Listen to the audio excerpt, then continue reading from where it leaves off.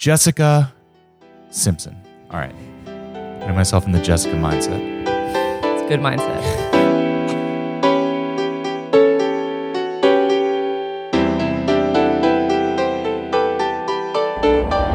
Hi, and welcome to And Introducing, a podcast about words, about music. I'm Chris Wade. And I'm Molly O'Brien. And introducing on vocals, it's Jessica Simpson.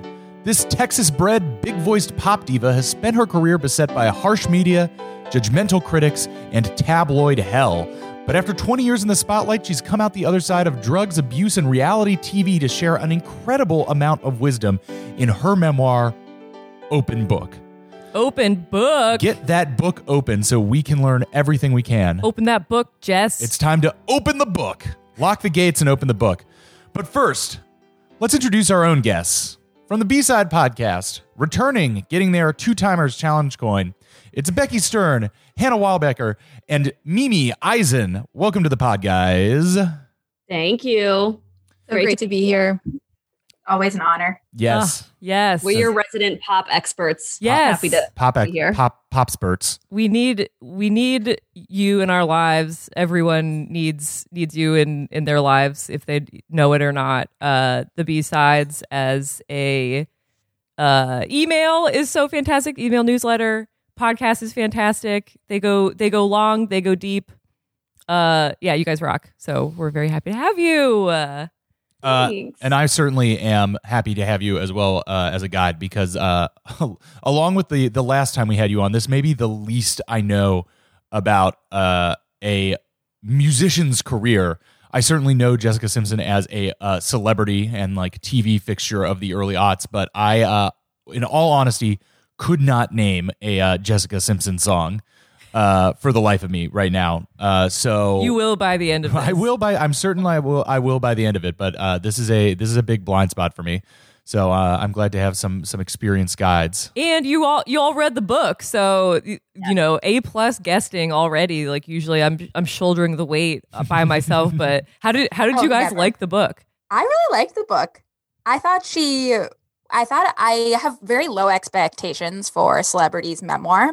Mm-hmm. So in the ones that I've read, which aren't that many, I actually thought this was pretty well written. I was wondering if she had a ghostwriter, which is horrible to say, but was wondering if it was ghostwritten. I mean, they almost all do. Yeah. Yeah. Or there was a with credit at the beginning. Yeah. Oh, yes. Jessica Simpson with some human. Like her songs. Yeah. We also learned throughout the book. We did. The three of us decided to listen to the book, actually. Oh, shit. Did she read it as well? Mm-hmm. Yes. Oh, that's wonderful. How was the audiobook experience? I coerced everyone into doing this. And I'm pretty happy with that. I think, it is a different experience, and she did narrate it. And then there were like 6 songs at the end, new songs she was introducing. I liked 1 to 2 of them a fair amount. But yeah, it was an interesting experience, because I think probably you can say when you were reading the book that you can tell when it's like a more emotional moment by the words, but you can actually hear her like tearing up, or you can, when she talks about Texas, she's like we do in Texas, like in every single chapter. She and I'm like, oh, Jessica. It was like the most I've gotten from her since Newlyweds. And it was, the sort of like ups and downs emotionally, you can kind of hear it. And that was interesting. Yeah. Cool. I love cries. She cries? Yeah. Mm-hmm. Definitely. Wow. Definitely. Her voice like kind of shakes. And then I watched a bunch of YouTube videos of her also, because I've just been like really deep in Jessica Simpson content now. And she talks about how it was like an emotional experience for her to read the audiobook out loud. And I thought that was a really good experience. So it was a great 11 hours and 23 minutes of my life. Thanks to me. But actually, I was glad, Chris, that you were saying, kind of what your baseline was, because I actually like halfway through listening to the book, I kind of wish that I had taken more stock of what my baseline Jessica Simpson like thoughts or opinions or knowledge was, because I thought I understood her. I mean, not that I understood her as a human, but I thought I understood who she was as a celebrity. And halfway through, I was like, wait, what did I don't remember what I thought about her in 2003. I remember that I loved the song With You, and I would like sing it on the bus to middle school, but I don't like remember what I thought about her. And I wish I could go back to pre-open book Hannah and like take a little bit of a baseline check. Yeah, I think I feel now, or before we started about this, like I felt then that I didn't really consider her a musician as much as a celeb. Mm-hmm. I didn't know everything about John Mayer, which I'm sure we'll talk about. I had forgotten about John Mayer because she dated him for longer than I remembered, certainly, on and off, including after her relationship with Dallas Cowboys quarterback Tony Romo. Wow, what is this football? In addition to this being good Jessica Simpson content, I imagine that this book is also just a parade of mid-aughts hunks. Mm-hmm. I mean, she hints that she's had some, like, she doesn't name names, but like says that her girlfriends are jealous of like who she's hooked up with when she had her like true single moment. I'm like, spill, Jessica, spill. Like, who was it? Orlando Bloom? I don't know if you saw, speaking of John Mayer, which if I'm getting too out of myself, I can save it for when we're talking about him, but he hasn't, the only time he was asked about the book was when he went on Watch What Happens Live with Andy Cohen. Mm-hmm. And he had some like weird response or being like, yeah, I'm actually going to, let me find it about like Pee-wee's Playhouse. He's the strangest man. It's such a, it's too good not to get the full quote. He was basically saying that like, it's important that you get the full quote because it was something super weird, but the sentiment wasn't weird and that he was like, I lived it, so I don't need to read it. But he said it in a super weird way. Oh, my God. I knew he was a dick, but it was really, really heartbreaking to actually read in what ways he was dicky. Yes, because it's so horrible and like so common for so many, like there are so many dicks like this around the world who think they're John Mayer, and this one actually is John Mayer and goes around treating women like that. And like I just felt for Jessica so much. Yeah, he goes, I've heard about it. I've heard some bits, but as Pee Wee Herman says in Pee Wee's Big Adventure, before the movie of his life is about to play out at the end, he's not watching the movie, and the reason he's not watching the movie, he says, is I don't have to watch it, Dottie. I lived it, and I think that's the precedent here. Oh God. I love that he has to get so like poetic and allegorical talking about Jessica Simpson's like memoir. Just say you didn't read it. Yeah. I know. And go.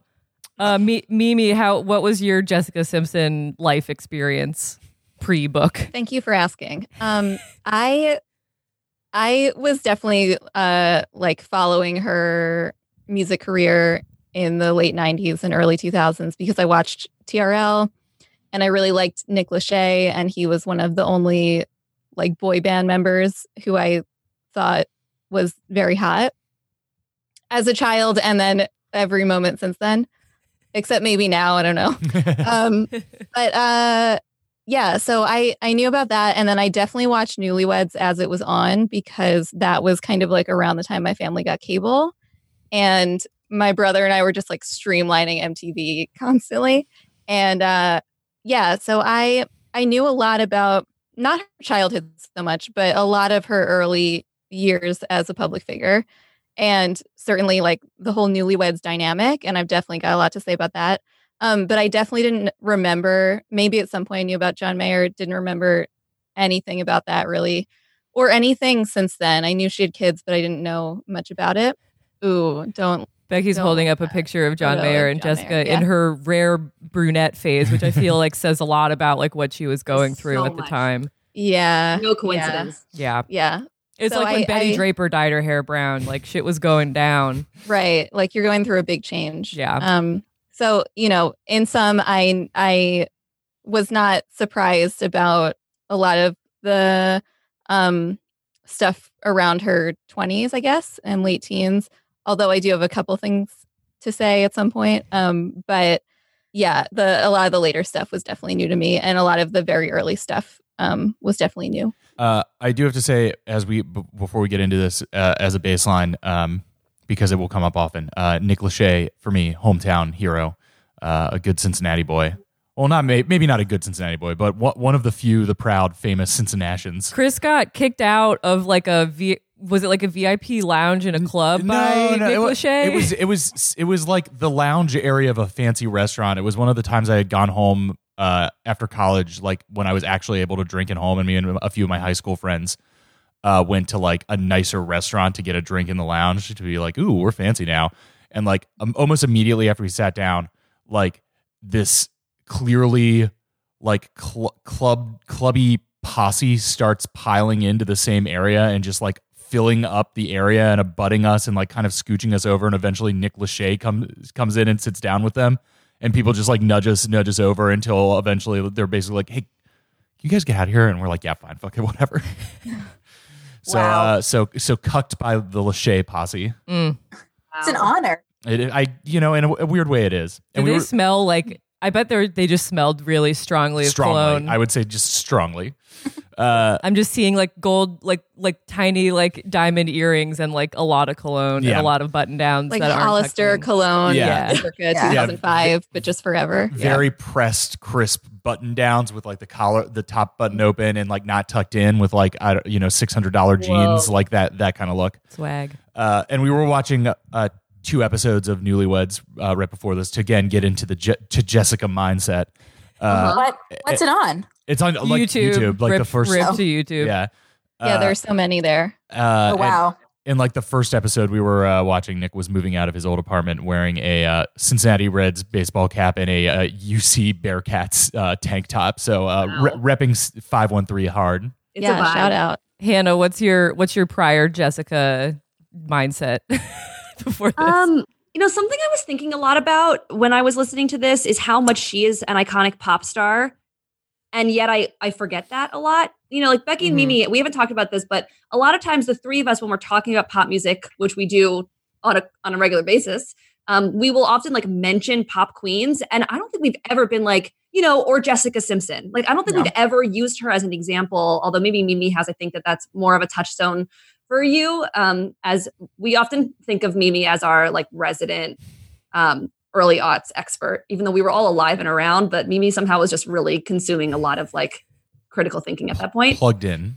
So extremely online. Extremely online. So I don't know. I feel like I was certainly aware of her. I don't remember a lot of her songs actually. And I certainly was always rooting for her because I was never anti anyone unless I had a reason to be. So I was certainly rooting for her.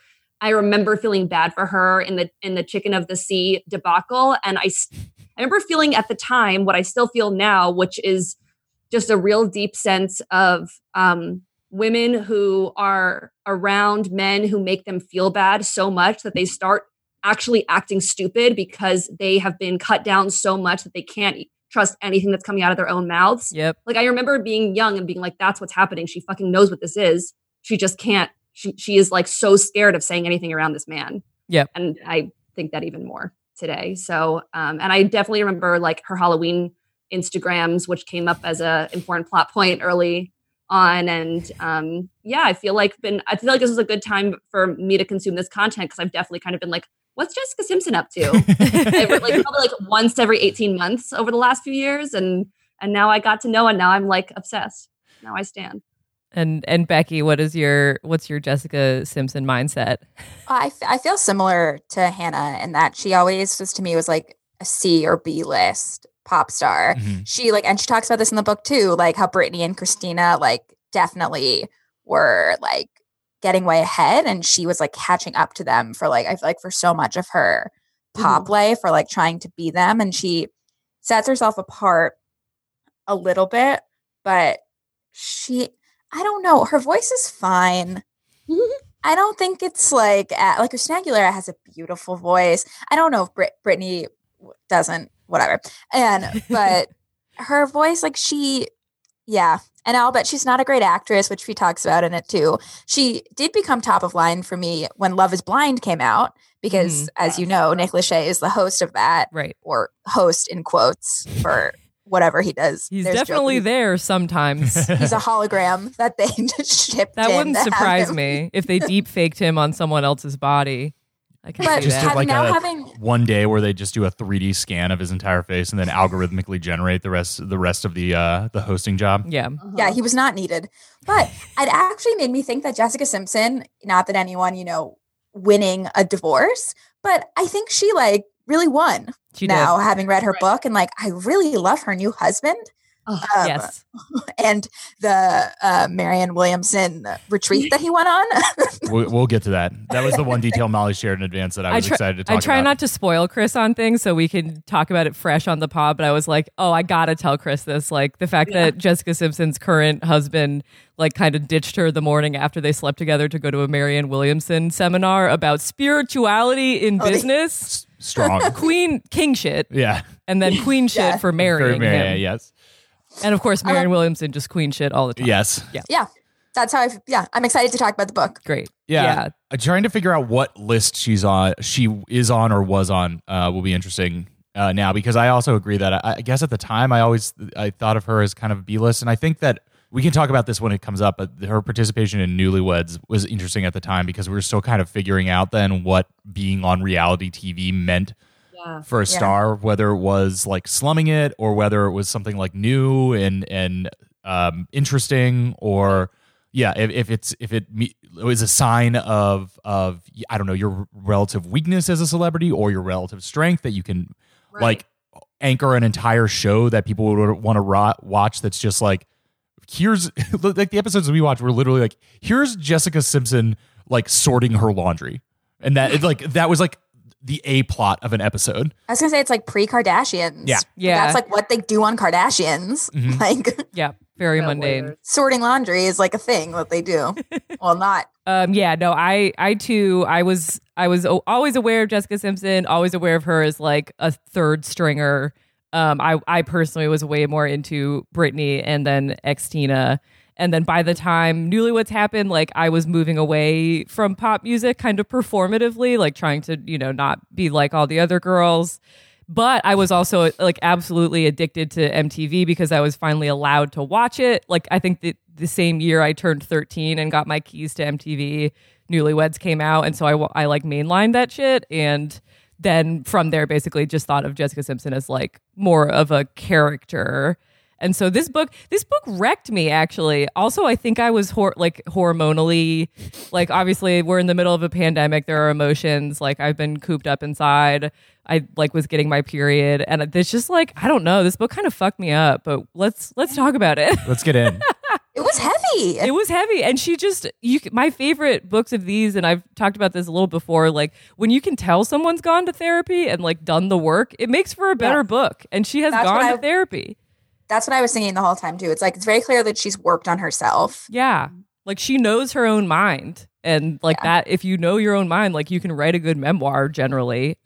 So she has like the vocabulary to express some of that probably because of therapy. Yeah. Well, let's get into the Jessica. Let's open the book. Let's open her open book. I just like that she basically introduced this book being like, I had a different book deal, which was to write you a motivational manual about like being a girl boss. Because by the way, Jessica Simpson has a clothing line that cleared $1 billion in sales. Jesus, I did not know that. She is no bullshit. Like I don't know why we're all hovering around Sheryl Sandberg or whatever. Like Jessica Simpson is doing the shit with lots of help, obviously.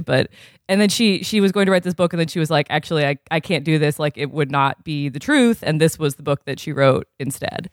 But it's funny. We start at her like rock bottom. I actually want to like save that for last because I think it would be better to like build to like why she got that way. Are you saying it starts in media res? It starts in media res. But we'll get to the media res at the end res.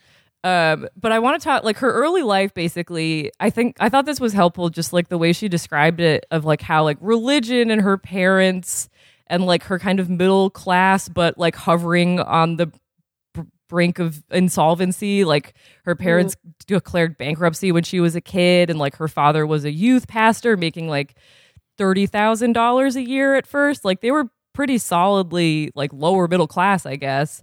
It's a consistent line, I think, throughout the book for her about clear money issues that stem from that. Right. Yeah. So like from an early age, like kind of being aware of financial struggles, and then later like her father basically having a my money, your money is my money attitude, like seeing where that stemmed from was interesting.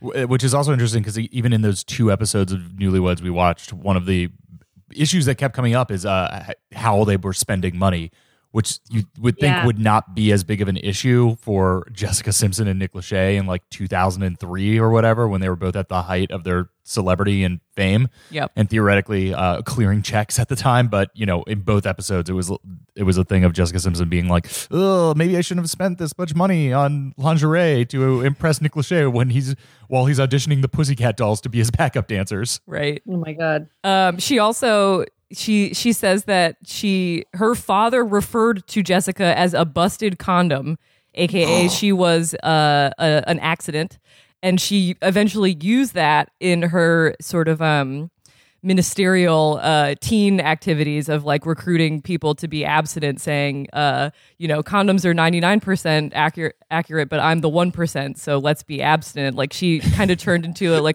little warrior for Christ. Isn't that an argument against her own existence? I mean, she's a miracle, I guess. Don't have sex, or don't use condoms and don't have sex, because if you do, I would be born. But she's also she ends up being kind of like called, like she's sort of I don't know what the word, she's called to the faith. Like I didn't know anything about Baptists, but that's the faith that she grew up in. And I didn't realize that Baptists, you decide to be baptized when you are ready. Right. I was raised Catholic, so I was just baptized against my tiny baby will, and dunked in that water. But I liked Jessica Simpson describes, growing up as a Baptist. She said, growing up, there would be kids who would get baptized a lot. I always kind of rolled my eyes at that. It's not a car wash,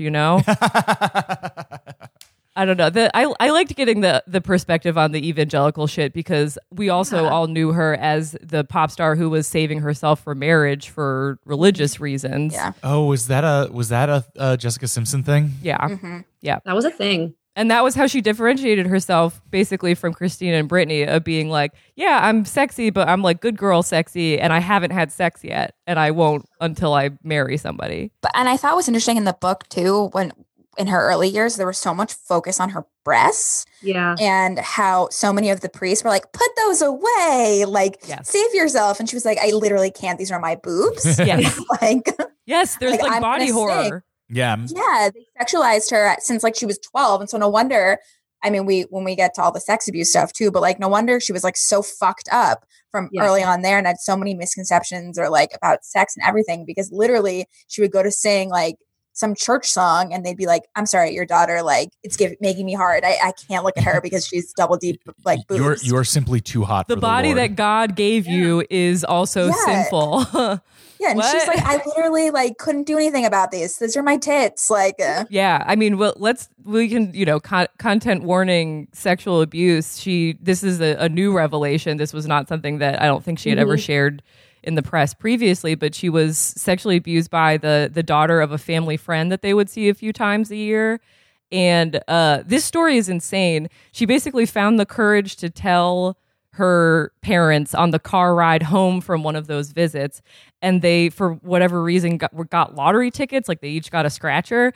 And after she told them, everyone was kind of like stunned and silent and being like, oh my God. And then she found out that she won $1,500 on her scratcher. And then they never talked about the abuse again. Wow. That is bizarre. yeah. What a car ride. The daughter of a family friend was the abuser? Yeah, so she was a year Yeah. older than her, and Wow. they were like kids. And this went on for years. And then she said that's what she saw her sex and her body solely in terms of power.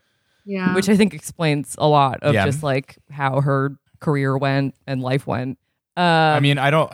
This is a weird thing to say, but I like evaluating how I felt about her as a musician. I mean, I guess like at the time, and this is part of like a media thing, and also part of me being like a teenage boy. I guess my assumption would have been at the time like, oh, she is a famous singer because she is hot. Like that is the reason that she is a famous person, rather than any kind of like talent or anything. It's like, oh, they just like find hot people and make them famous performers or something. Would be, if you're 14, Hot first, talent yeah. second. If you're like a 13 or 14, 15-year-old boy in like observing that, I don't think that's an unreasonable thing, especially considering like the how they are portrayed in the media. Like I was just looking up some media stuff of her, remembering her like Housewife of the Year Rolling Stone cover, stuff Oh my like that. God, I forgot about that. Oh, I forgot about that. Yeah. Isn't she on the cover vacuuming in her underwear and high Yes. heels? Yes. Yeah. What was wrong with us? I was like, I forget about this. Yeah. I think that point is like so complicated because, and it's something in some ways she talked about her body and the way and the point about power you were sharing in ways that I found so insightful and important to kind of like pull back the curtain.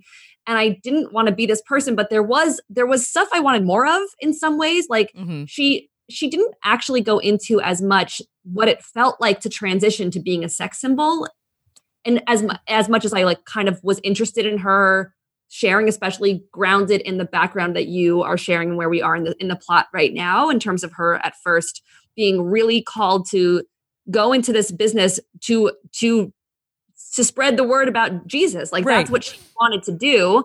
And her transition that, you know, as the years go on to becoming a sex symbol is really complicated. And Chris, to what you were saying, something that I thought was really also missing was during her, like when she's like getting there to become, you know, more and more famous and becoming this pop star, she doesn't talk about how something that helped her was that she was hot. And of course that was there, right? Like when she's talking to agents, how she describes it is they listened to my demo and they were like, you're it. And sure, that happened. And they were like, you're hot. Yeah. You know, like those things left out is that they were doing like the Tex Avery, like howling wolf eyes at her as they were listening to the demo. Right. Like those things happen at the same time. And I would be curious to hear her perspective on that. Just to clarify, because I think this is funny and very telling of the time, that the Housewife of the Year, I remembered it as being a vacuum, but she is in fact holding a Swiffer wet jet in high heels. Oh, even better. Even better. With Innovation. the Swiffer logo prominent. Wow, do you think that's some nice spawn if they managed to pay for that? I'm not sure That's if like that was influencing FCC. before Instagram. Totally. Wow. I feel like that's very an extremely 2003 image. Yeah. Hannah, to your point, I agree. Like, she definitely almost seems like she's embodying like the Christian, like, I'm just a vessel thing. Yes. And that's like kind of her explanation for, not her non-explanation really, for like how she went from, you know, she was a teenager and she basically felt one service to be called to use her voice to change the world. And you would think that would be like in a religious sense, like kind of the way Katy Perry started out, like doing either Christian pop, or she started with a gospel, a very bogus sounding gospel record deal that burned out, like from a family friend. I'm like, this is so sus. But then she just ends up with like kind of no analysis, just being like, well, yeah, no, that didn't work out. And so like I'm going mainstream.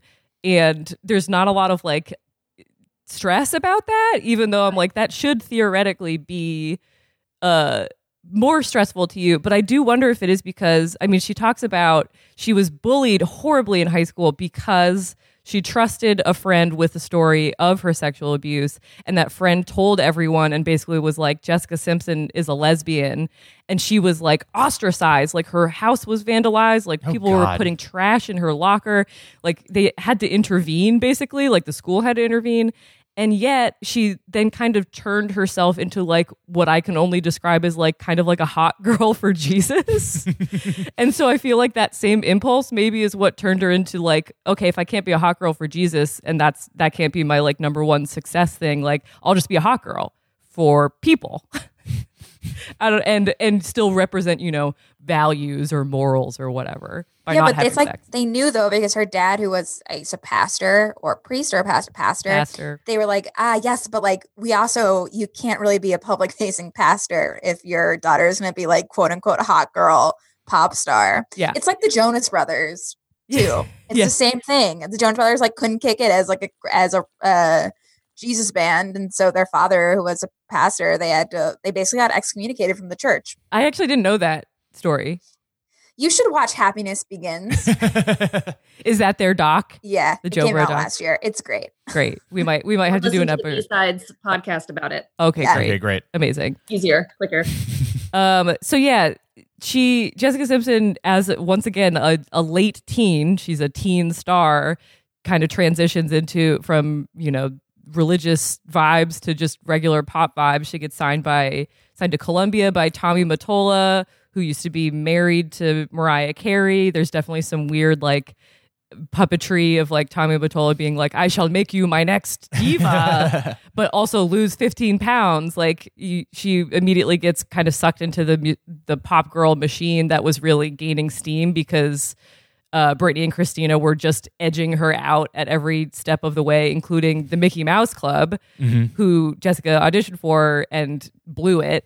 That section was devastating to read. Personally, horrible. Like, you know what happens because but it's still so dramatic to watch it all unfold. Yeah.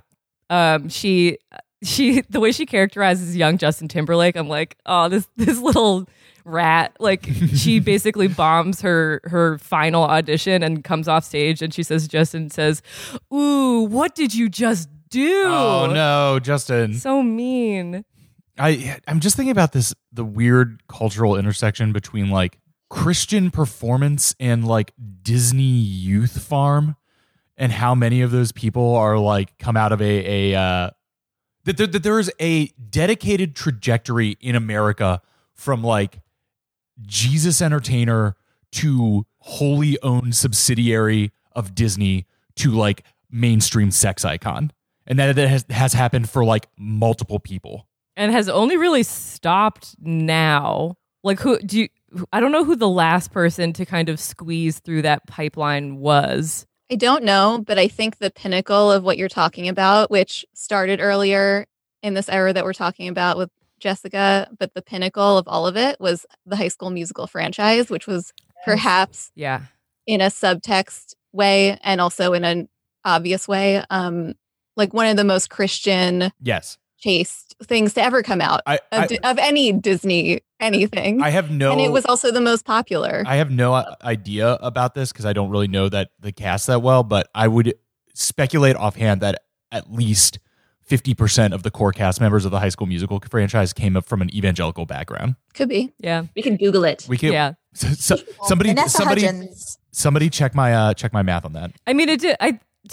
To your point, like, I do think that growing up evangelically, especially if you end up kind of starring in your church, like, because being evangelical, like, you are performing in front of an audience, a captive audience, but you, like, it's kind of like the biggest talent show of your youth until you then move on to some other machine that is somewhat similar, that requires you to be like super marketable and friendly, but also alluring because, so creepy dads will pay attention to you too.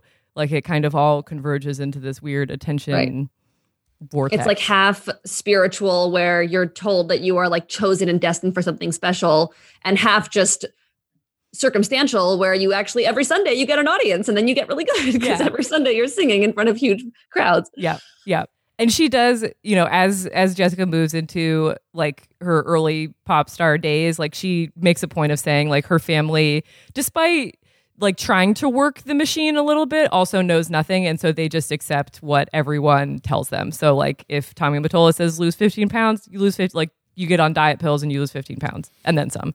Like, if they say, you need a 6-pack for your next video, like, you get it. Like, there's no pushing back because they don't have any power. Like, they aren't entrenched in the system. They're still at odds with it. And so that was, once again, like, we always talk about now, like, pop stardom is labor, and she was exploited just like anyone else. It was just a slightly different flavor because she was a virgin.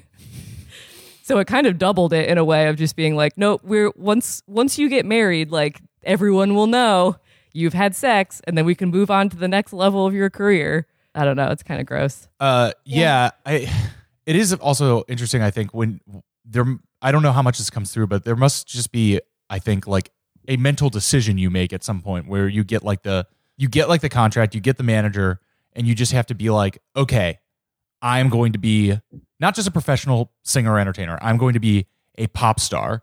And I think, at least for if I was imagining anything like that, it seems like at a certain point it would kind of be like a decision to put yourself in like autopilot or something and just be like, all right, I'm going to get famous and potentially rich off of this.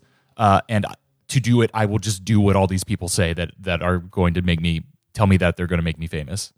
And I think that I don't know. I kind of get a sense of that from various ones of these memoirs that we read, that at a certain point you like just kind of put yourself on rails. Yeah. And then Yeah, I don't know if it's always that much of a decision. Not that it's not at all a decision, but I think sometimes, and what it seemed like with some of this is when things kind of snowball and then you wake up years later and you're like, oh my God, who am I? Or how did I get Get here? Yeah. Yeah, exactly. But yeah. So she enters the machine, enters the pop star factory, basically, and like kind of carves out her lane, which is like she has a big voice. She's not really a dancer. Like she can do these kind of overblown ballad things. I had personally forgotten. I had thought that her first song was the like I Think I'm in Love, but it was actually I'm Gonna Love You Forever. Can you cue that up, Chris? I'm gonna love you forever. I wanna love you forever. I wanna love you forever. Which is more in the Mariah realm of like kicking off with like a big ballad like she did with Vision of Love in 1990. Right. Mm-hmm. It's an interesting way to come out as opposed to like the Hit Me Baby One More Time. Can you guys all hear this?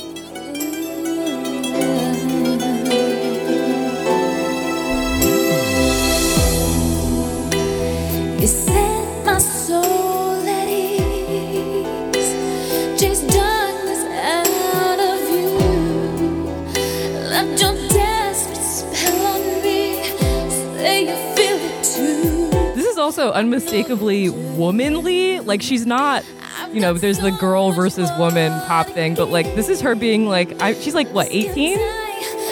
Right. She sounds really mature in this. Like it's kind of like a ballad you would sing in like your 30s or something. I don't know. It almost sounds like it could be like a Celine Dion song or something.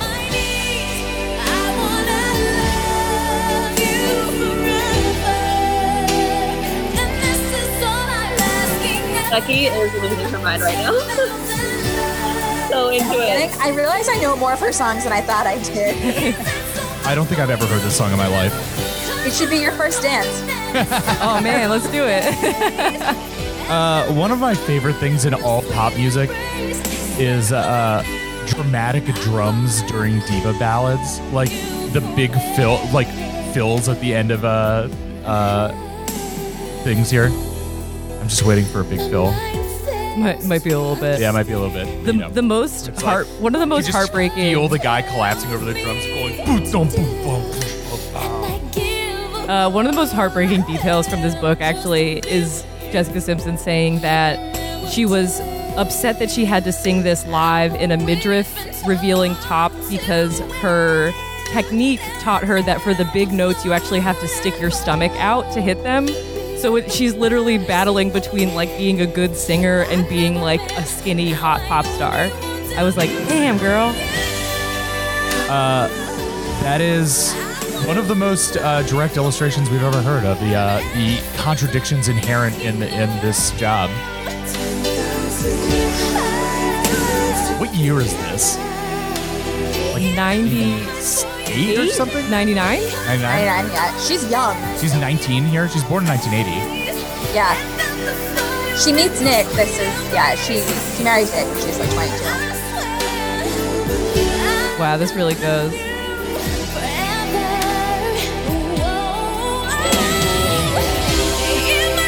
All right. We can move on from this. Let's move on. I would also say notably separating her from the rest of her class right now is the matureness of their voice. Because when you think about like Britney Spears at this time, she's doing like that like breathy baby voice Little thing. baby. Yeah. Yeah. And I guess Aguilera was a little brassier, but you know, there was kind of generally like an affectation in young female pop vocals then, just like there is now. Yeah. Yes. She was definitely like kind of in some ways in between Britney and Christina. Like she could hit the big notes and have like a huge voice, but also was very much like, I have no idea how you explain it. Like a vocal coach would be able to, but like when you keep your voice like in your throat, in your mouth and like kind of make, I don't know, it's very breathy. Yeah. Like she could do both of those things. It's funny because I don't think of her as a good singer, but now upon like re-listening to her things, she actually was and is. Oh my God. So you have to you have to watch because she dances too. You have to watch her version of a song from a chorus line. Oh. It's on YouTube. What? Music in the Mirror, which is like an unbelievable song. It's a really hard song to sing and dance to. And it has a dance solo that's like 5 minutes long that she kills. It's by herself. What? And it's you have to be so good at singing. And she's like 17 when she's doing it and she kills it. So I watched that video and I was what like, is the song? The Music and the Mirror. We just watched a chorus line. I just made Chris watch a chorus line for the first time for him. Wow. That's She's amazing. talented. And then the other part of her, navigating this journey is that as soon as she gets famous, even a little bit, she meets Nick Lachey, who is more famous than her, and he's in 98 Degrees.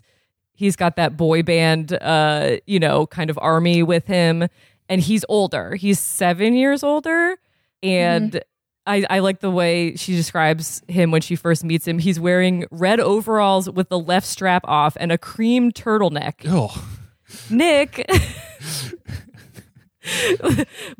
Wow, like if I saw that across the room, I would definitely want to know what was going on there too. And so they kind of build this thing together where she will open up for him on tour and kind of take the abuse of people, of female fans who are upset that she's dating him. She says that their dynamic. She was like the heel of the Nick Lachey tour. Right. She says their dynamic was the sexy virgin and the long-suffering but still understanding hot prince. Yeah.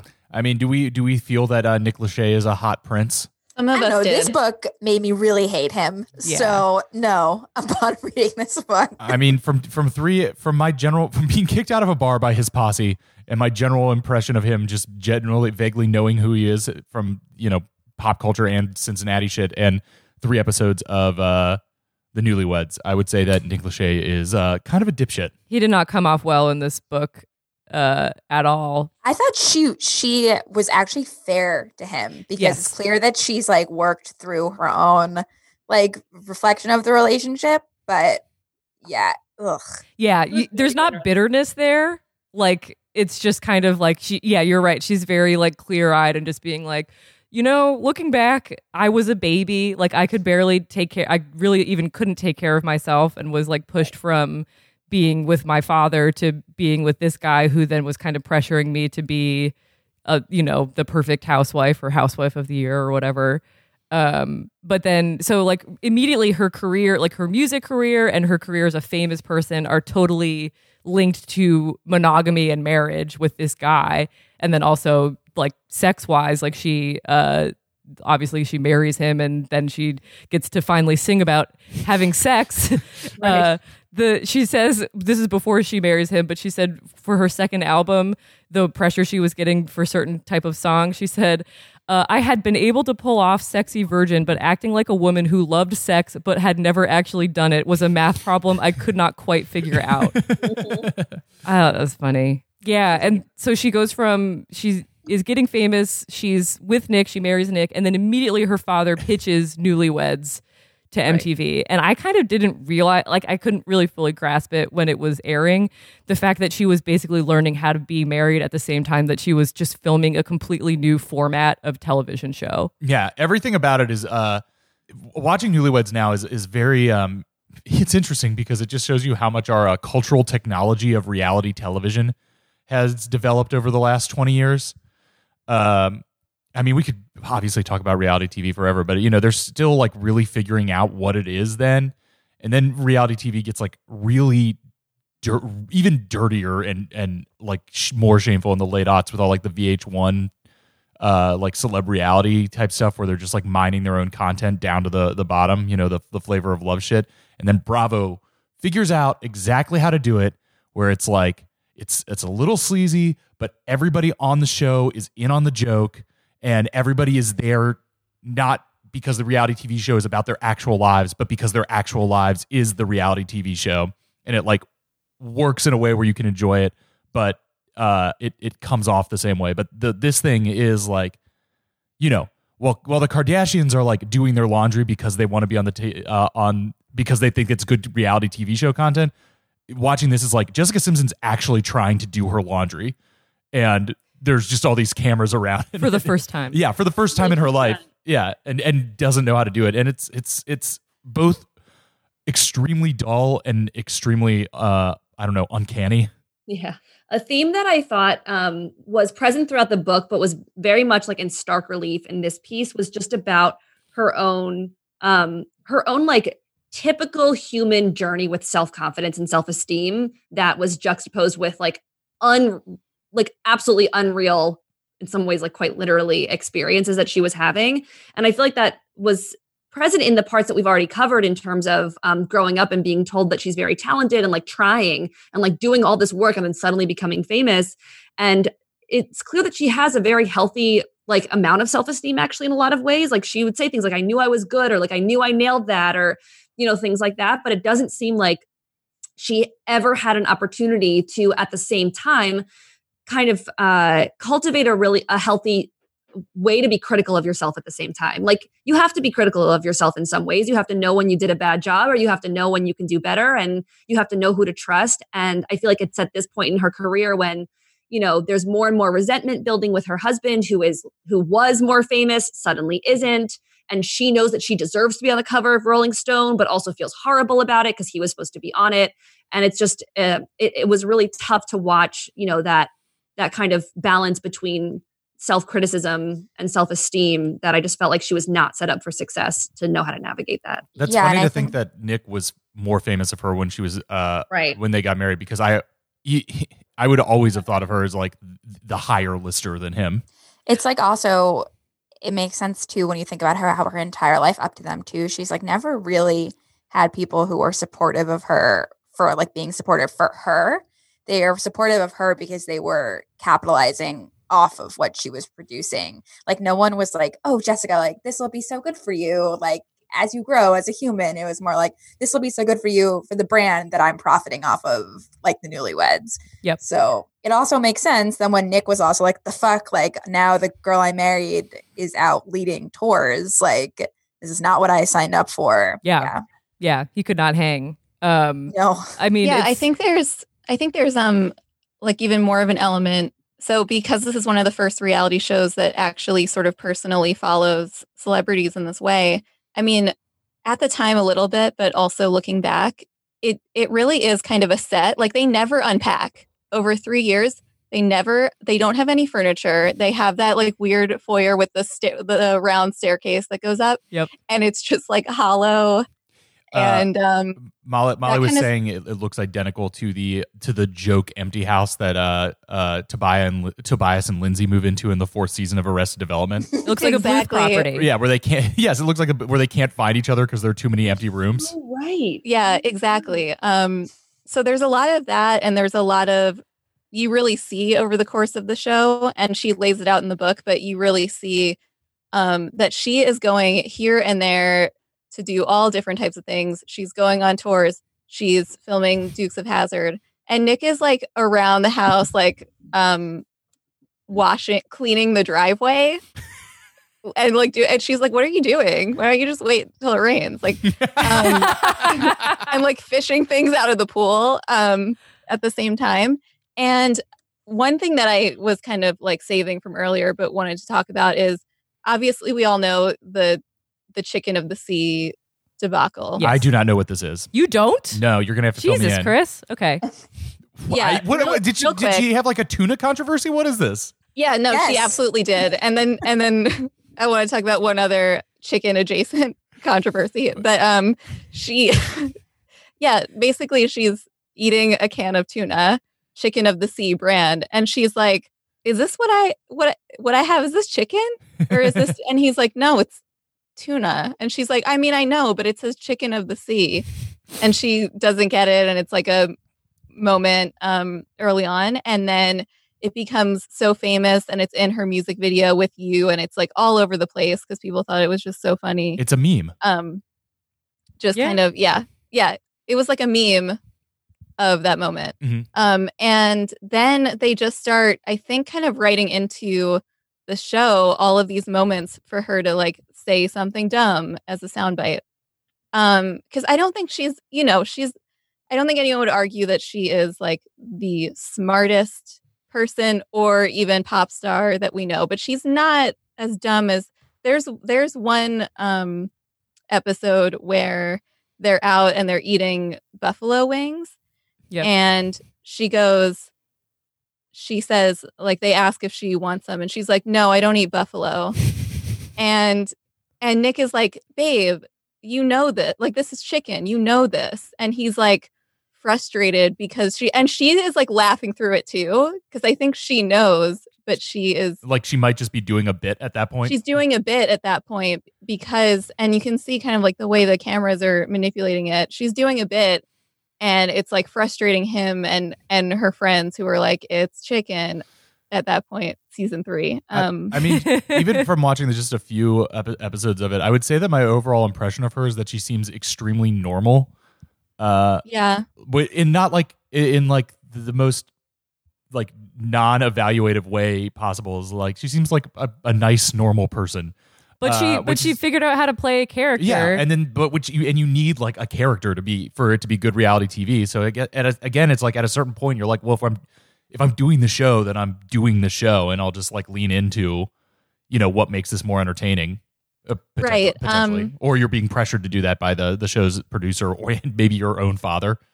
Right, totally. But I think so. What was interesting to me, bringing it back to the book, is that when I was like really laser focused when she was talking about parts of Newlyweds, because she was being so open and like you've all talked about, she is very self-aware of a lot of things. But when it came to those moments, she said basically that they were all just kind of like dumb blonde moments instead. And I wanted her to be like, at some point, the show was telling me to do this, because I think that is the truth. But maybe there's a reason why she couldn't do that.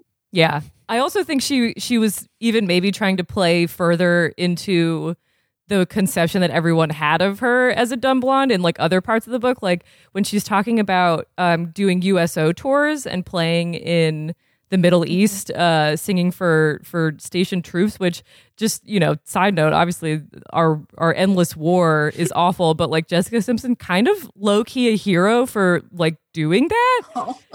She's like our number one troop supporter, possibly in America, and I feel like she needs some recognition for that. Like she was out there in Kuwait and shit, and but she admitted when she was talking about this section of her life that she hadn't known what Bosnia was, and yet she was doing shows there. For but she was like at an air base in Bosnia, and I'm like, I feel like that's her trying to like call back to the conception that everyone had of her as like someone who, is full of heart, but like not necessarily the brightest, bulb in the tanning bed or whatever.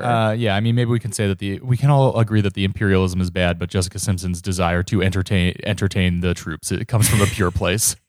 You glossed over, I'm sorry, the best part of the book is how 9/11 is how she and Nick, who were on a break, got back together. Yes. 9/11 story. Thank you for reminding me, because we love 9/11 in our music memoirs always. And 9/11, she was, terrified. She was at a point where she might not have stayed with Nick before they got married. And if things were looking rocky, but Nick was in New York because so many celebrities were in New York for the Michael Jackson tribute concert at MSG that happened the night before 9/11.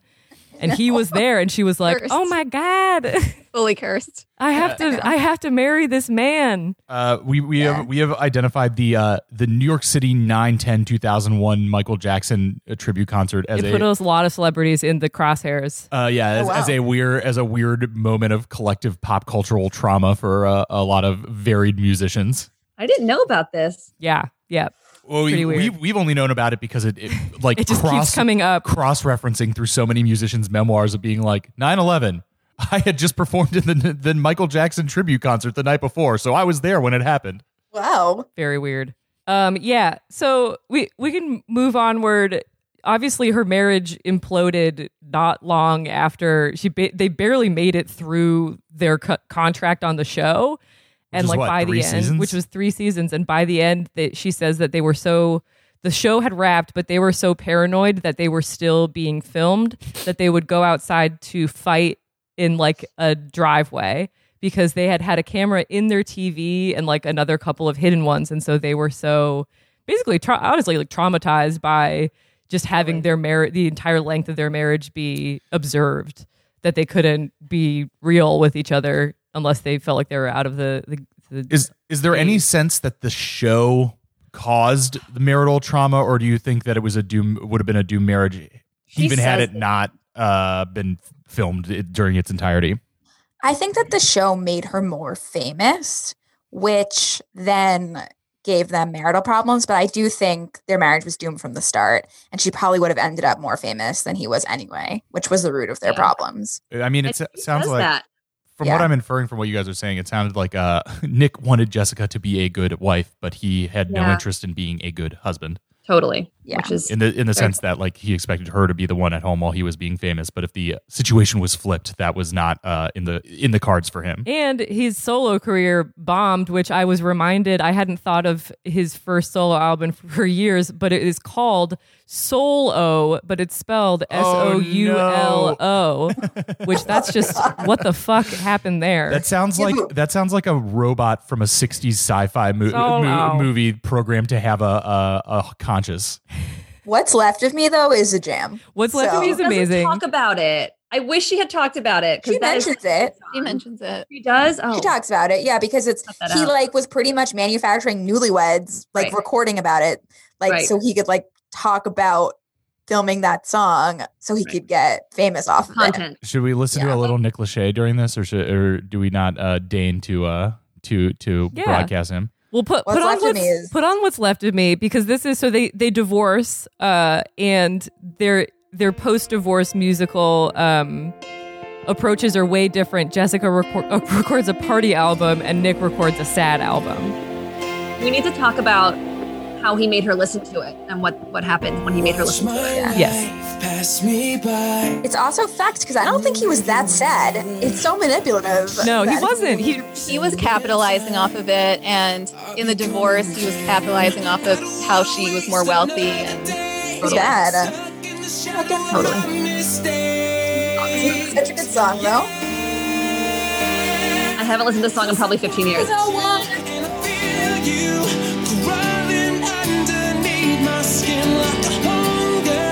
Not for me, but for someone else, this would be a good karaoke song. Yeah.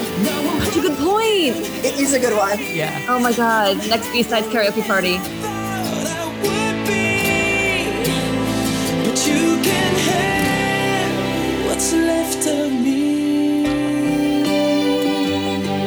Oh yeah, this song kind of goes. I forgot. Oh, it slaps. It only he was gets just better. such a sad sack. Yes. That second music verse. video, isn't the music video him like standing like in the video? Yeah. There's a lot to say about the music video because his future wife and TRL VJ Vanessa is in it. Oh, really? Yeah, Cast that's as how the they Jessica met. Simpson I think through doing this. He literally cast his new wife. Always She didn't. They weren't dating yet.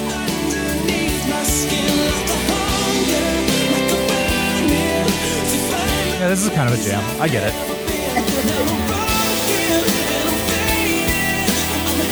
This came out in 05, 06? Yeah, I would have said 5. 5, yeah. It's crazy. I feel like it came out yesterday. I know. Ready? Yep. The best part is coming up. Does anybody know the name of Nick Lachey's most recent album? no. I don't think he makes music anymore, does he? Well, in 2013, he released an album called A Father's Lullaby, in which he is posing on the cover with his tiny child. I don't know. It is an album for children. The songs are called like Baby Mine. He does You Are My Sunshine, When You Wish Upon a Star. Ooh, there's a deluxe edition as well. All right, this goes. I agree. That's Nick Lachey. And then that's all we need to can hear you from cue up A Public Affair? Because Jessica talks about how basically, Nick gets to milk this sad boy aesthetic. Meanwhile, she's like, I just wanted something fun in 80s. And like people were not ready to see her as like a single woman. Happy. Yeah, a happy woman. All right, so here's A Public Affair.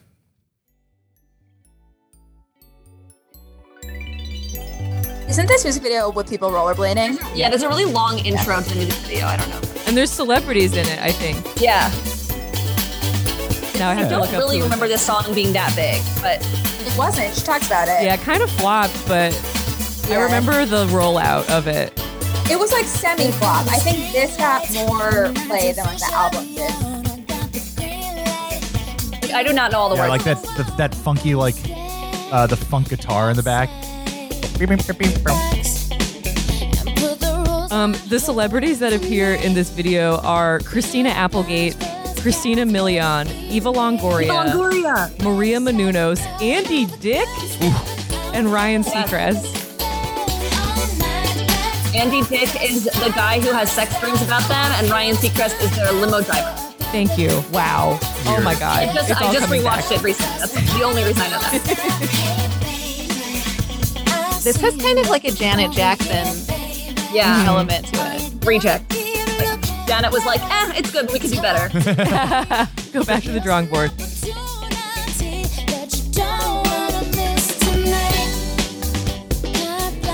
I mean, this is, you know, I want to be generous. This is good, but it's not like exceptional or anything. It's light. It's very light. Yeah. Don't you guys just love when the party don't stop? I believe it's really the potty. The potty Potty. don't. That's like a very like. Turns Boston for a second. When the potty Yeah, don't I feel like stop. it's The very, party like- don't stop. So we Those have do to weird talk about- accents. For me, the parties always don't stoppin'. It's don't stop in. So, okay, I really was moved by the part of this when Nick forced Jessica to listen to his entire new album. And one of the things I wrote down that she said was, you know, how many women are made to feel responsible for the actions of men. And basically that he just wasn't taking responsibility for absolutely anything. And what she didn't say, but what I was kind of reading between the lines was that he was essentially gaslighting her for a lot of the marriage and blaming a lot of things on her. Yep. And then essentially he made her listen to this album that was like all about how much he hates her, which as we've covered was a little bit like that was just good content for him because actually he always hated her before the divorce. That's why they got divorced, the resentment that was building that had nothing to do with newlyweds. And then I also wrote down that she said at this point when she's sitting with him listening, she says, how do you react when you find out you hurt someone so deeply that they feel entitled to such actions, meaning like to be this rude on a CD, on a record. She said, I felt manipulated into some revenge fantasy because she was like, now you're making me listen to this. Like, what do you want me to say? Like, wow, good record, Nick. Yeah, I'm also trying to think of it of being like Nick being like, see, this sucks. It's your fault that this music's bad. Right. Oh yeah. No, that was not great. It's funny because then Jessica Simpson later plays her music for her father, like on her like kind of rock bottom time. So there's so much captive audience album playing happening in this world. I just like it's like shut the door. We're not done until track 13. You will hear my side of the story. God, imagine making anybody observe anything you create is so mortifying. Imagine like doing that in some form of like relationship punishment. That's Nick Lachey, baby, host of Love Is Blind. We'll keep it moving. We get into like Jessica singledom territory / Jessica John Mayer territory. So like at this point we kind of get away from music. Like she drops this album, it gets a lukewarm response. I'm pretty sure the only other album she does is a country album, and then she kind of stops music, period. Like she does seem to sort of lose confidence in it, but also it seems like this sort of celebrity aspect of her life takes over. So she's with John Mayer and he's awful. It's funny, like before this, I was aware of John Mayer as I remember his sort of like public meltdown where he like talked about Jessica Simpson as sexual napalm in a Playboy interview. Oh God, that was her. Said some Oh stuff my about God. Jennifer Aniston that was totally inappropriate. Like said he had a pass to say the N-word. Like just really heinous shit. And then I kind of thought he had rehabilitated himself. Like he moved to Montana or whatever and like wore hats and thought about things. That classic move to say you're sorry when you're a man. But reading this brought up, I was like, oh, John Mayer, like he's clearly a very smart person and very talented, but like very manipulative and very creepy. It makes me sad because I love Andy Cohen of Bravo and they're best friends. And it makes me pause on Andy because I'm like, Andy. Andy. John Mayer has just had a murderer's row of girlfriends. Yeah.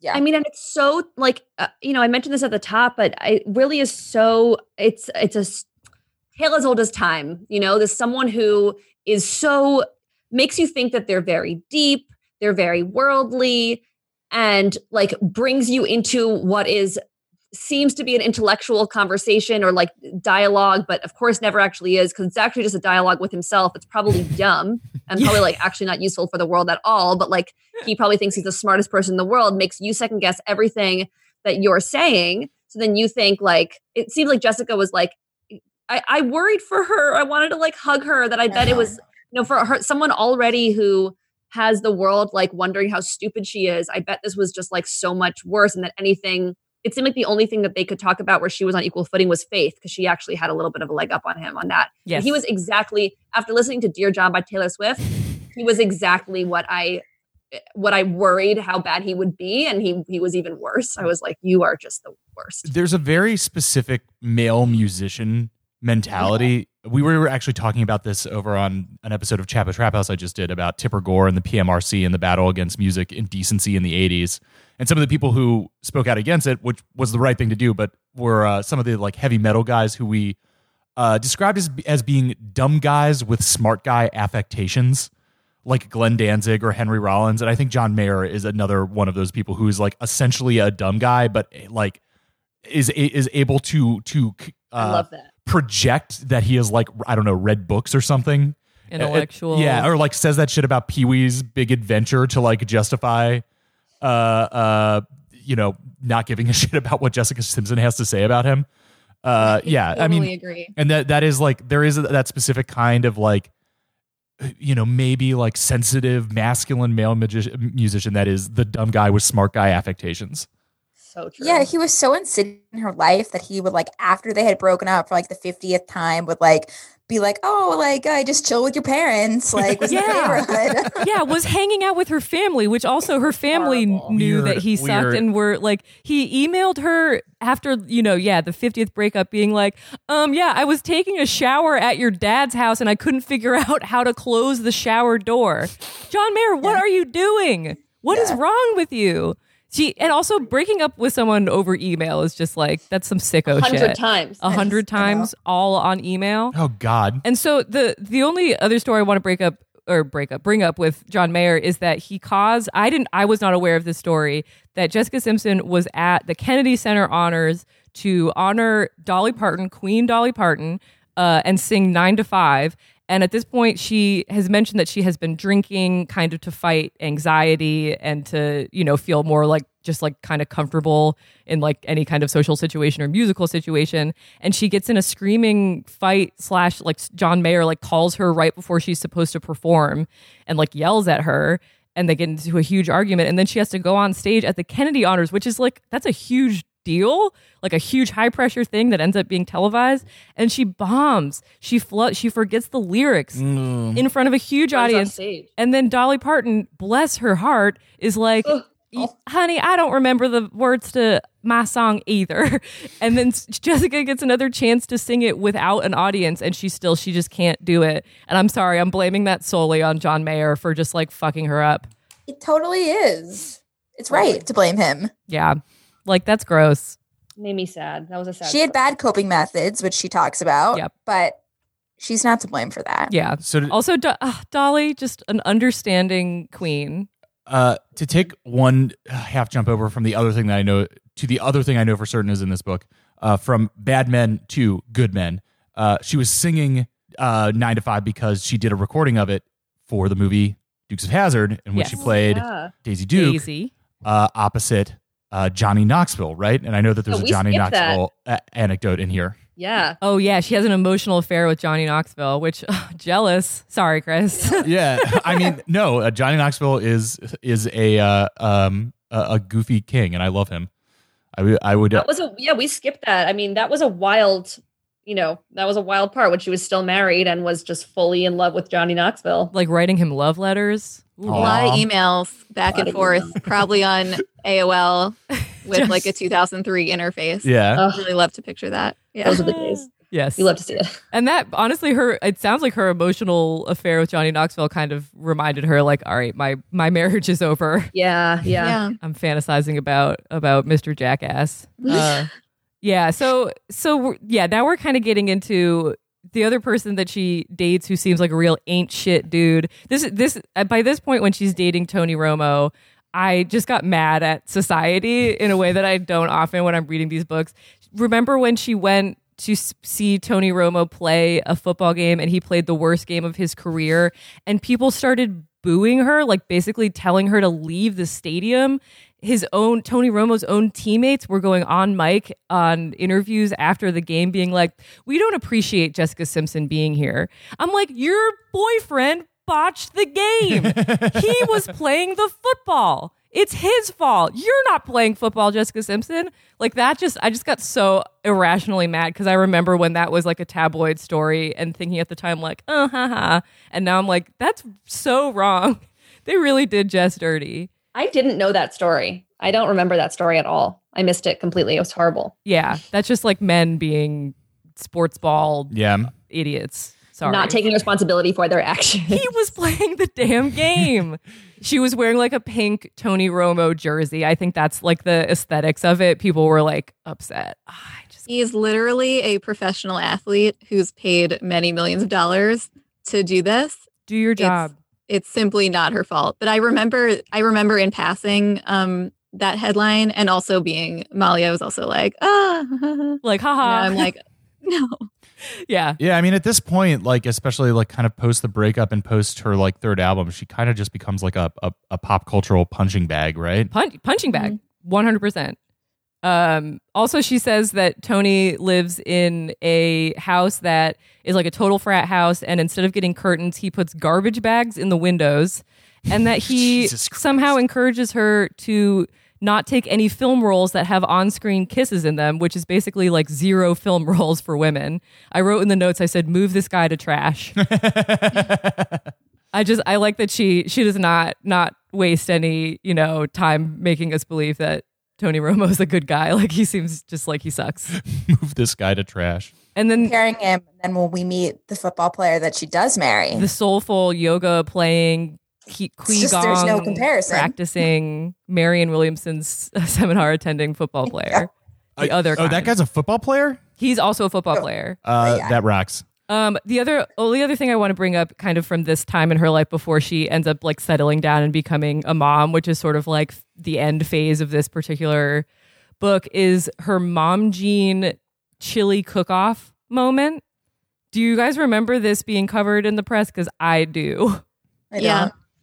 So Jessica is still performing at this point. I'm trying to remember what year this was. Was this like 2008 or I think 9? it's 2009. Yeah. But yeah, around there. And so she's playing a routine show for like 30,000 people, I think. It's like a lot at like a fairground.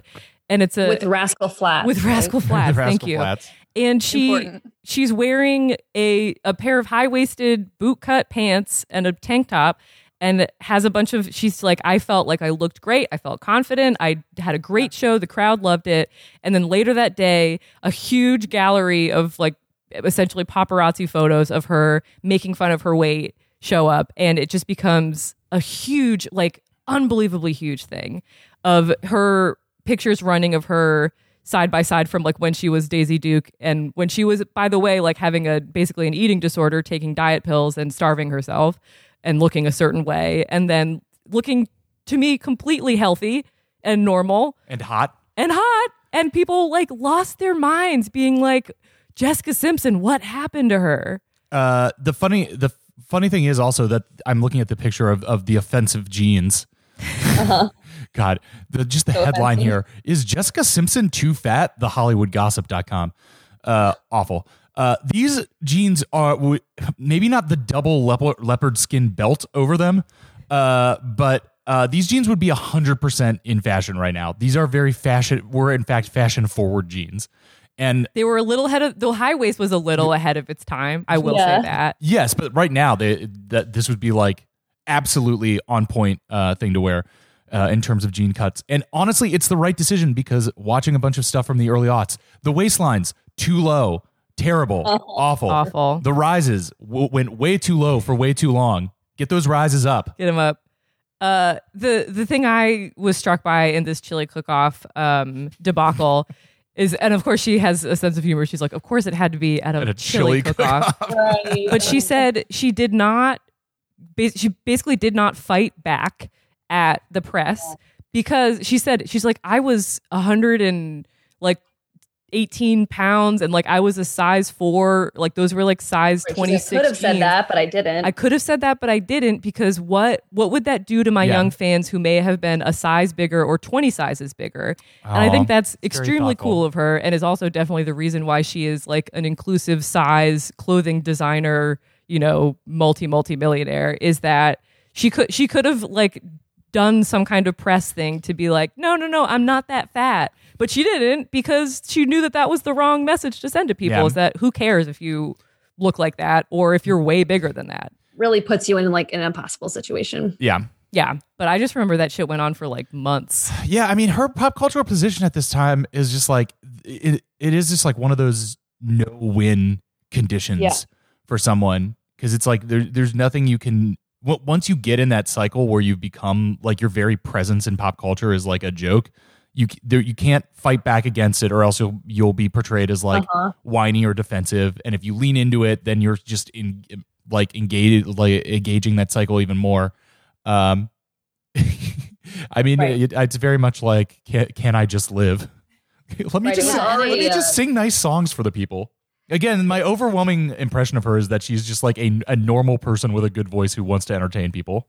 Yeah, I think she's like a genuinely not bad person compared to everyone else. I think she's a genuinely good person. And when forced to choose between these two sort of bad avenues, you know, I think sometimes taking the low road and capitalizing on her divorce or, you know, capitalizing on this moment and being like, actually, I'm a size 4 would have brought her some relief in the moment, like personally. But she was actually thinking about, I don't know, I think she was actually like taking some of her morals really with her. And she was like, I don't want to capitalize on my divorce. I just want to move on. I don't want to make my fans feel bad, or at least isolate some of them. Yeah. To save my own image or preserve what it was at the height of my fame. I just want John Mayer to love me, which is an impossible dream. Because he will never love anyone. Right, exactly. Unless their name is John Mayer. Anyone. Yes. Yeah. I think also people who are like of faith, I find them to be living a double standard. But when reading this book, I was like, Jessica, you actually like are like someone who takes their faith very seriously. And actually, if I met you, I'd be like, oh, you're a nice person. Yeah. Yes. Which is about all you can do. I found this shocking to like, I same boat of like, you think of kind of religious hypocrisy, especially like Christian hypocrisy. And like, especially the way she was positioned as a pop star in the beginning of her career, which was like, you don't have to compromise your values to be successful, but she is living it. Like that wasn't bullshit. That's what was stunning to me by the end of this book is like, if you're living it like you get it, Jess, like you're right. You took the uncomfortable route every time. And it meant that ultimately you are kind of living a more, I don't know, sanctified is the wrong word, but you're living a better life because of it. I mean, even the setup to this book, she says how scrupulously she lives her life of being like, I was pitched to doing the Girl Boss book, and I sat down to think about it, and I was like, I actually cannot in good conscience write this book. So she has integrity. Yes. Not a lot of people do. It's like when she won that Honda, they wanted to give her like some sports car, and she was like, actually give me a minivan, and then donated it to the shelter that she'd been like, oh my God, working with for like years. Yeah. I mean, that is one of the tragic things about pop starness is that, you know, somebody so like maligned as a joke can be so much more integral. Is that the right word? Than you know, all the people at the HollywoodGossip.com or whatever, you know. And that is often a liability to live with integrity. Yeah. Yep. Then I have a question that I feel like we have the answer to, but maybe just bears asking anyway, which is, do we actually think she's a reliable narrator? Like, did we believe everything that she wrote?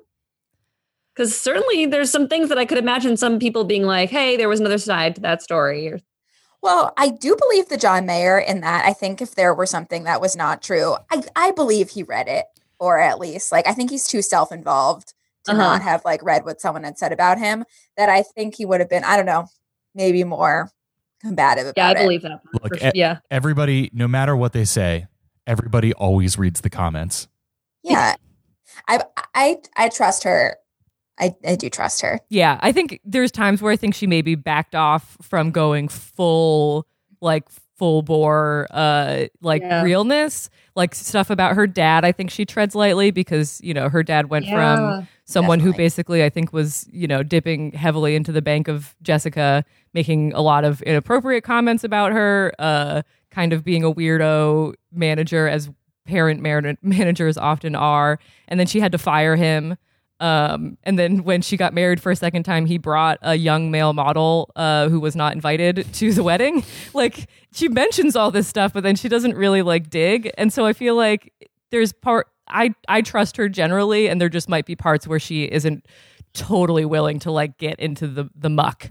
Molly also pointed out that that her dad pops up on Vanderpump Rules auditioning Tom Schwartz to model for him. Yeah. What? Yeah. Season 1? It's early, but it's not that early. He basically that's like a good find. He casts Schwartz. It's really weird. It's a strange appearance. That's going to be one yike for me. Yeah. Yeah. And so That's I feel like for Tom Schwartz. Jessica leaves you to draw your own conclusions about like her father, for example. Right. Yeah, and just back to Hannah's question again about sort of the reliability of this source than any source. I think it's a good point that we do have to kind of think about other sides of the story, because obviously she's curating the points she wants to highlight the most, and we see that as we talked about the way she skirts around certain things, whether it's things with her dad, whether it's how dumb she was on Newlyweds and how much she was really playing a character. But I think or her sister, which we never really talks about Ashley. Oh, yeah. We hear their sisterhood, but we don't hear about Ashley's career like even once at all. We hardly do. We don't hear at all about SNL, and we hear that Ashley and Solange are friends at one point, which I would have loved to know more about the evidence to prove that. Yes. But what I will say, and like the reason I sort of was going off about how you know, I think ultimately, if we have to choose and tip the scales, she is a good person, is that, you know, she may not be the most reliable narrator, as no one telling their own story and curating things always is. But in these moments that she highlights that are very big moments, these like inflection points with the way she handles a lot of her fame, the way she handles her divorce, the way she handles the you know, fake overweight scandal, 2009, in the twilight of the low-rise jeans era.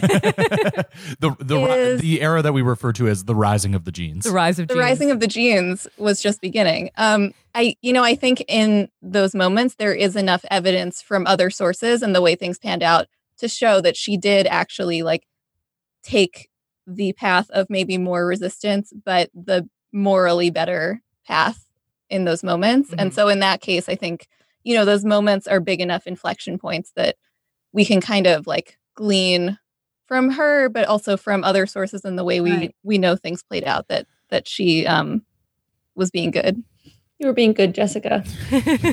you just want to kind of give her a supportive handshake and say you did a good job. You did a good job, Jess. Yeah. No more handshakes. I think she could have even been meaner about Nick, which is why I trust her. Yes. Yeah. She could have. There was some stuff. I bet she left out some stuff. Well, we've got about 20 minutes left on this recording. If we want to, we can power move through to the end, the end part of her story. Yeah, and then final takes. We can get through the end, which is, you know, she meets Eric, the father of her children, and her current husband, the football player with the opened third eye. Yeah. Yeah. Exactly. Yeah. This woke retired footballer. And so, like, you know, in some ways, like the universe is kind of giving it seems like she's positioning the universe is giving her reward is that, you know, she's a mother and has this like finally like what seems like a genuinely good dude who, by the way, like met sort of by chance. He came over to her house where she was like, oh, we were just watching basketball, except also there was a magician there doing card tricks for people. I'm like, I want an invite to Jessica Simpson's house in the teens, because that shit sounds fun as hell. You're hanging out. There's probably good food and like drinks everywhere, and like Ashley Simpson singing show tunes in the backyard. And this guy named Justin Credible is doing card tricks. I'm obsessed with the idea of there like being and also a magician in things. Like you don't have to you don't have to pay attention to the magician, but if you want to like glance over and see a card disappear, like that is an option. I don't want the magician to be imposed on me, but I want it to be available. Yeah. She knows how to party. She does, but a little too hard in the end. So she has this, you know, this sense of, you know, family and romance and like finally kind of being where she's supposed to be there. But it seems like it's basically years and years of trauma from, you know, a very young age catch up to her and cause her anxiety. And she deals with that kind of the way she's been learning to deal with that more and more over the years, which is to drink. She says she drinks glitter cups, which are like plastic tumblers full of vodka and flavored Perrier, which I'm like, that's kind of classy. Did you say glitter cups? Glitter cups, one word. And then she gets on like she just calls it a stimulant. So she's like also wired, which lets her drink more. She's doing one of those secret drugs they only let celebrities do. Yeah, something special. And then she's taking Ambien to sleep. She talks about she goes on a 35th birthday trip to St. Bart's, and she says, I was not sober for a minute of the trip. Like she's just kind of, I can understand it. Like she just like let things get a little out of control because she's just got so much to process and never really did. And so she has her rock bottom, which comes at the beginning of the book, but we'll talk about it at the end of the pod, which is she's like planning a giant Halloween party and she's watching her kid do a talent show at school, and she's getting dressed like Willie Nelson, her personal friend Willie Nelson, for Halloween. No, seriously, BFF. Like they seriously, love each other so much. So sweet. That that's adorable. And then just kind of like gets super drunk at her Halloween party and like disengages and like doesn't take care of her kids. Like she just kind of, it sounds like she really like shuts down. And the next day has her friends end up kind of having this, her friends / assistants. Her social circle seems to be people who are like extremely loyal, but also on the payroll, which fair, you know, I think that's going to happen if you're that celeb for that long. But she has this, this intervention where she ends up talking to a therapist on the phone, detailing years and years of trauma and, you know, abuse and anxiety and everything, while she's getting her hair extensions put in. That scene to me is so this is day one of so interesting that she's like on the phone with a therapist being like, oh yeah, well I guess things all started when, meanwhile she's getting like this blonde hairdo assembled like surrounded by worker bees. But that's her rock bottom. She decides to stop drinking. Her husband stops drinking too. This wonderful man. Now that's support. And he's a wonderful man. Yeah, he seems totally legit. So, and that's kind of where she ends at a point of being, you know, basically still trying to emerge from all the bullshit that she's handled in her life, but now has kind of something to share, which is the book. Yeah. A real buried lead here is the $1 billion clothesline, because honestly, you know, get it, Jessica. Yeah. The Jessica Simpson collection is everywhere. I've always thought that it is so ugly, but I am not their target audience, and that's fine. It's one of those things. She's very successful. Yeah, on that. It's one of those things where like hearing that Jessica Simpson has $1 billion clothing line that I've never heard of until now is just making me wonder how many like random celebrities are just like making buckets of money off clothesline that appears exclusively at like Kohl's or something that I've never heard of. That's where most people shop. I know. I that is where people get clothes. She wanted to Lauren make Conrad, clothes for real sure. people. That's like another name that if is that for real that she has a very lucrative? real. Yeah. Of J-Lo. course, that totally makes sense. Yes, obviously. Yeah. But actually, no one does it like Jessica. Like, she is the premier. She's like the biggest. All her shoes are at DSW. That's how I know. Ah. I will also say, as an aside, Google Jessica Simpson Willie Nelson, because her Willie Nelson costume is actually extremely top tier. She does a great job dressing up as Willie Nelson. She talks about that picture and how she is wasted off of her mind and immediately passes out after that picture and like couldn't take her kids trick-or-treating, and like it's definitely a moment of like Instagram versus reality. Yeah. Kind of sad to look at that picture now. Yeah. Well, good job with the costume nonetheless. I know. She Did nailed you it. guys know that she posted 3 days ago on Instagram the Rolling Stones cover?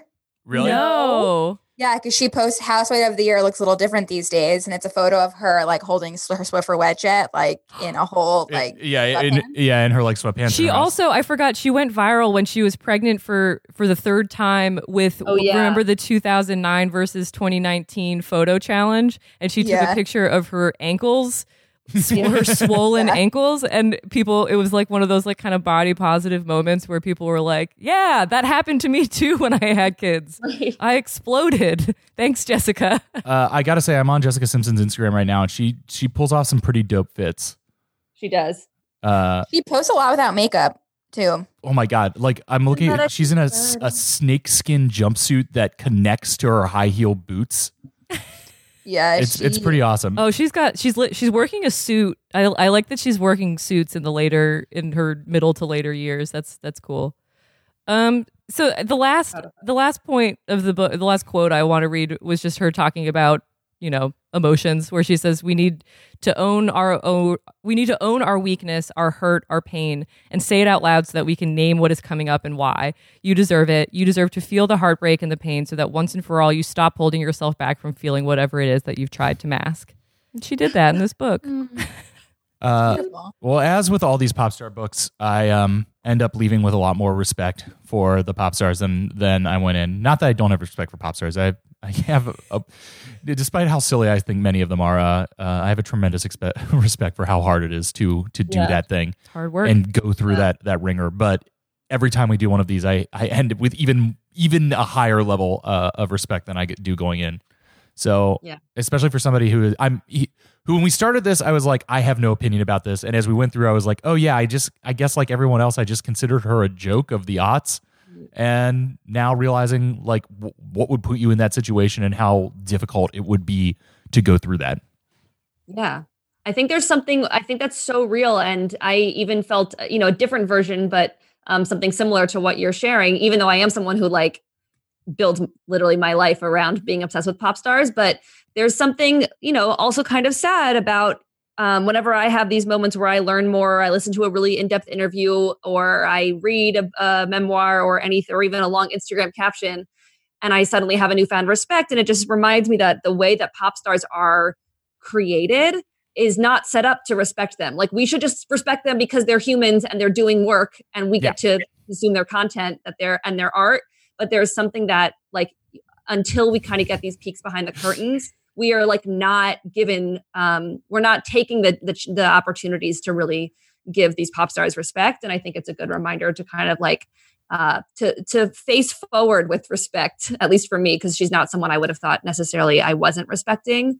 But I definitely like having this new perspective on her made me realize I should be a little more generous with everyone. People are so self-possessive about their tastes too, that even if it's not something that's very much not for you. And, we should listen to With You before we go out, because, that would probably be what people would think is her best or biggest or song or something. Like, even if Jessica Simpson's music is very light and not for like necessarily for the like a whatever a serious music connoisseur, or like if you're like a raucous person, whatever, it's not for you. People get so aggressive about being like, oh, then their value is less because their music is light. Right. But I don't know. I just had this like weird metaphor of being like, it's kind of like, the garbage man who picks up garbage on a street that's not yours. Like, they're still doing extremely like necessary work that is for someone else, but it's just like not on your street or something. I don't know if that's a good metaphor, but it was just like, there are lots of people who do work in society that you do not interact with, and you don't have to judge them for not doing it for you. Yeah, I mean, you can just respect people for even if they are not catering to you specifically. And Yeah. I think that's a good thing to learn in any category. Yeah. All right. Should we listen to With You and then move confidently into the end of this podcast? Let's do it. All right, here's With You. Iconic opening.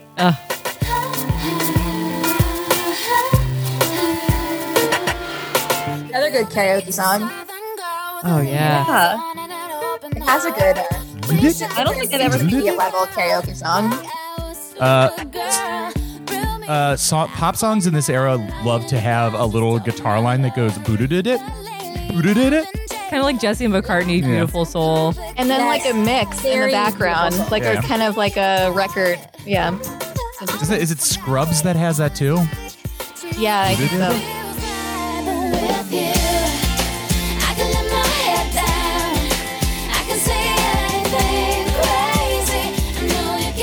I also seriously think that I have never heard this song in my life. Well, congratulations. I really don't think I have. I have no memory. Not even like in a supermarket. Maybe I have no memory of at any point in my life hearing this song and actually making connection that this is like, oh, this is Jessica Simpson.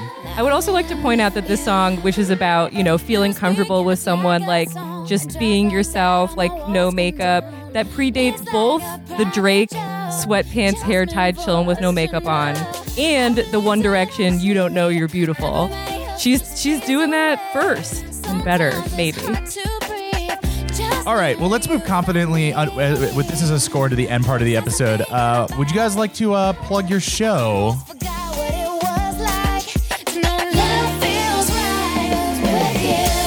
Any of you? Someone just start the plug.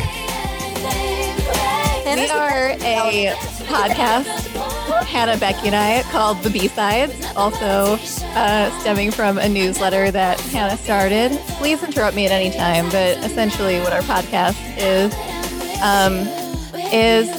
an appreciation of pop music podcast, an exploration of, the intersections between pop and politics. And, we're all over the map. We have a lot of different interests that intersect, and you will see that if you look at our episode roster. That's great. And yeah. I guess it goes without saying that if you like this, you'll like that. Please. And this is a great time. We season 1 has wrapped. This is coming later in 2020, so it's a great binge listen for quarantine. Yeah. And then join the Facebook group. Follow us on Instagram. Give us suggestions about things that we should be looking at. We're thankful to Molly for being like, would you want to read this book and talk about it? I'm so glad you did, especially glad that you listened to the audiobook. I feel like I might honestly have to maybe listen to it too again at some point when I'm a little less emotional. I don't know. When will that be? Who can Little say? less raw. Yeah. Yeah, we'll link to all of your links in the show notes because the Facebook group is really awesome and honestly the only good thing about way to use Facebook anymore ever. Maybe we should start a Facebook group or a Reddit or something. I don't know. It's so You should. great. Great. Cool. Well, thank you all for coming on and talking, Jessica. What song is Simpson. this? Oh, is this a Christmas song? Christmas song. She My has only 2 wish. Christmas albums. Nice. Don't know it. Neither. She's in the perfect position to just release Christmas albums. Yeah, she really is. Well, I'll let this continue playing out. Christmas songs also love doing that thing where it's like bum. Totally. Anyway, come back on. We'll put a pin in another 9 months or so. We'll have you guys back on and do another big goofy pop artist. Yeah, thank you so much for having us. Yeah, of course. It was a pleasure. The Demi Real fun. episode. This is great, and the Demi episode is one of my favorites. This was wonderful. But let us. Demi wasn't a book though; it's just quotes. It was a weird experience, but we did it. Oh yeah, it was like her affirmations, her daily affirmations book. The affirmations. Hey, well, He's back now. Look, Demi's A lot of back. Demi to talk about. Lots to talk about with Demi. Well, maybe we'll do a Demi part 2. Love it. Cool for the winter. Anyway, follow us on Twitter @andintropod. Send us an email at andintroducingpod@gmail.com. Ooh, we haven't checked the Gmail in a while. We should go into the mailbag in the next episode. So this is a good time to send us emails. Our SoundCloud is, as always, at soundcloud.com/andintropod. And subscribe to us on iTunes and rate and review. My mom was impressed that we have so many nice reviews. Aw, that's great. Impress Molly's mom. Impress my mom. And until then, we'll be back in another 2 weeks with a story of musicians. Are we doing dance music next? Yeah, I think so. Excellent. As if we haven't done enough club dance music. Until then, thank you for listening to And Introducing. The massive beauty of your eyes, of all the things I could see, you're the only gift I need. My only wish for Christmas is you. Yeah. My only wish for Christmas is you.